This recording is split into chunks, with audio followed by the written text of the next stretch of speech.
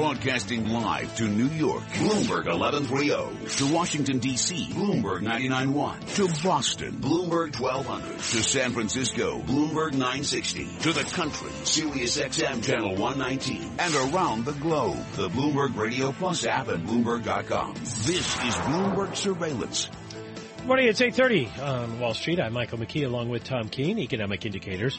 Brought to you by Commonwealth Financial Network. When it's time to change the conversation, talk with a broker-dealer RIA that's ready to listen. Call 866-462-3638 or visit Commonwealth.com to learn more. Well, the one number we have out this morning is the Import Price Index, down 0.3%. Last month it was down 1%.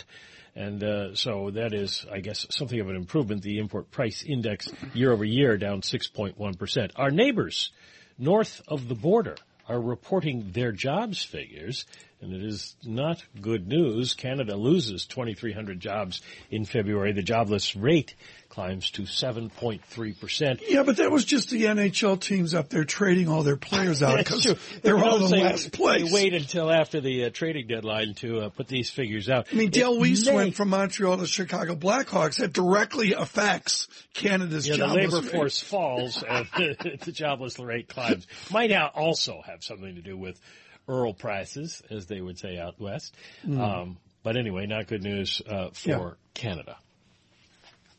Scott Brown is with us. He is a Senior Vice President, Chief Economist at Raymond James Associates. He's down in the Tampa area, I believe. And we talked to him, I think, last about the Tampa Bay Lightning. Well, we did. Scott, I just want to jump in here. I know we want to get to Draghi and all that. Why do I care about import price indexes? John Riding at RDQ makes a big deal about this. Why does Scott Brown care about import prices? Well, it's one part of the overall inflation outlook. We've seen, obviously, a strong dollar, substantial weakness in commodity prices, particularly energy, and that has a mixed effect on the economy. It's especially beneficial to consumers because that means the price of goods are going to be a lot lower, and particularly the drop of gasoline, that leaves them, your typical consumer, with more money to spend on other things. So that's very much a positive. But we're also seeing downward pressure on export prices. For the U.S., we export a lot of raw materials. We export a lot of farm products, and those prices have been down pretty substantially year over year. That may change, since much of that is based on the weather. We were talking yesterday about that with Dennis Gartman, who sees higher prices for soft commodities. If we start getting higher prices, how does that affect us? Well, this should bottom out. In fact, I think the Fed policymakers anticipate that we'll see at least some stabilization, if not improvement. And we've already seen oil prices rebound. We're now at $38 for WTI. That certainly trending higher. So maybe things have turned. We mentioned the stronger dollar, particularly if you look at the first couple of months of this year, we had even a further gain in the dollar versus our two key trading partners, Canada and Mexico. That now has turned the corner and started to move the other way. Very often you'll see currencies overshooting in one direction and then eventually correcting. So I think that's where we are now. It's, at some point people are going to start looking at emerging economies and not be so fearful. Maybe the capital starts flowing, back out of the U.S. towards these emerging economies. Getting that timing is going to be pretty difficult, but, it may have already started. When I look at global GDP on a Friday, and of course after all the festivities of yesterday as well, one of the clarion emotions of this first quarter is Citigroup's call of global recession and the gaming of the probability in that. The backdrop of this is the U.S. does okay. England does okay. Ireland, I believe, showed great numbers yesterday. Many have mentioned Spain as well. What is the likelihood, Scott Brown, now of global recession? Well, I think we're relatively close. I mean, if you look at the old IMF definition, 3% global growth used to be considered a global recession, and that is because a lot of these emerging economies normally are going to be growing a lot faster. It's a little bit less than 3% now, and that's because you have to account for the population growth slowing down. So, we're relatively soft. I mean, that's no surprise. I think there's really an over-obsession with this, with our word. I've been getting calls almost daily. Are we heading into a recession? I put out a piece last week about how you determine whether we are one in a recession, what the indicators are. And the fear is that we're going to end up talking ourselves into one. And that's really, I think, the dominant factor this year in the financial. But, Mike, one of the great observations, which I think, Michael McKee, you brought up this week for Scott Brown, is the exit polls from the Michigan primary and how people feel about Scott Brown's American economy. Yeah, the amazing thing is 8 of 10 voters in Mississippi are very concerned about the state of the economy, which is different from what you hear from people like Scott Brown. Well, it's exactly true, and in this sort of political environment as well. I mean, you've got one side who, this has to be a terrible economy because you want to see the White House switch parties. You're going to hear that rhetoric. And for most people, granted, I mean, they do not feel much of a recovery here. This has been really a very slow going for the middle class, not just during this recovery, but over the last 10 or 20 years.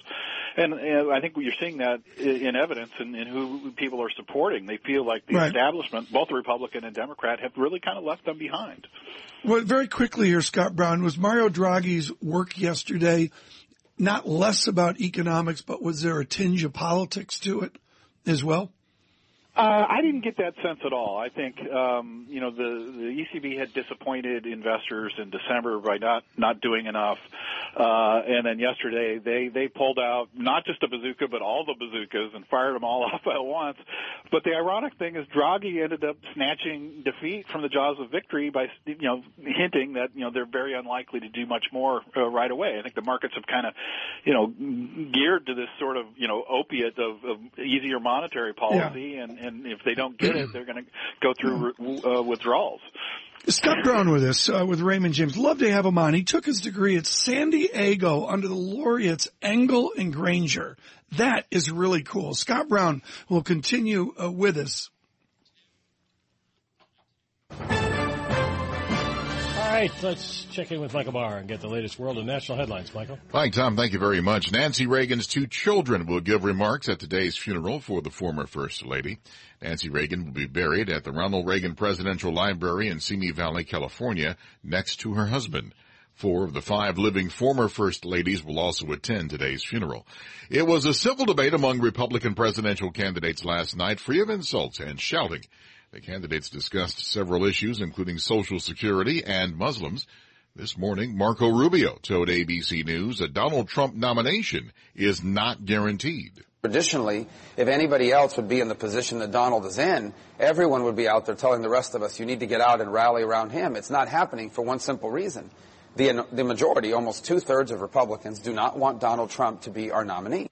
One of the busiest rail systems in the nation could come to a grinding halt. The weekend strike deadline looms with New Jersey Transit union workers. Union leaders and New Jersey Transit have been meeting, hoping to avert a strike early Sunday morning. Issues on the table include wages and health care. Union workers have been without a contract for almost 5 years. A strike means major commuting problems in and out of New York City. Traffic experts say a strike could mean backups of 20 miles or more at the already busy Lincoln and Holland tunnels. Global news 24 hours a day, powered by our 2,400 journalists in more than 150 news bureaus from around the world. I'm Michael Barr. Mike, Tom. Thank you, Michael. Time now for the Bloomberg NBC Sports Update with John Stashow. Thanks, Mike. We'll find out Sunday. The NCAA tournament field, the New York area, should be well represented with Iona and Fairleigh Dickinson already assured of spots. Stony Brook can gain entry for the first time ever with a win at home tomorrow over Vermont. The America East Final starts at 11 in the morning. Monmouth may get in at large bid, and Seton Hall will almost certainly get one. The Pirates just beat Creighton 81-73. Big East quarterfinals at the Garden. They'll play Xavier tonight. Fordham lost to Richmond 70-55 at the Atlantic 10 tourney in Brooklyn. And Rutgers just went 7-25 and expired coach Eddie Jordan. Hockey Devils won 3-0 at San Jose. The shutout for Keith Kincaid. NBA, the last ever meeting between Kobe Bryant and LeBron James. Kobe actually outscored LeBron, but the Cavs beat the Lakers 120-108. There has not been an NBA Finals without Kobe or LeBron since 2006. Aroldis Chapman will begin the season suspended, but he can pitch in spring training. Made his Yankee debut, got 2 outs, but walked 2 and hit 2. Noah Syndergaard sharp for the Mets, 3 scoreless innings. The Jets have added another running back, Kyrie Robinson, who broke his leg last season in New Orleans. They also re-signed Bilal Powell, who came on strong at the end of 2015. Another new Giant linebacker, Keenan Robinson, signed away from Washington with the Bloomberg NBC Sports Update. I'm John Stashak. John, that was great. Walk 2, hit 2, shades of Bull Durham there yesterday in spring training. I believe they probably had a conversation after the trip to the mound. It's spring training. It's spring. It's been lovely in New York. It's gorgeous. It's time to think about baseball. The average temperature in March, I looked it up, is 48 degrees, and we're well above that. Doing better than that. The Russian ruble just broke 70. It is 69.82. The Russian ruble has appreciated 15.5%, rounded to 15%. Mr. Putin feeling a little bit wealthier on this Friday morning. Futures up 16. Stay with us. Michael McKee and Tom Keene with Scott Brown and Raymond James. Bloomberg Surveillance. Bloomberg Surveillance is brought to you by Flushing Bank. Open a complete business checking account with $15,000 or more and get a free 16-gig Wi-Fi tablet. Visit flushingbank.com for details. Member FDIC, equal housing lender.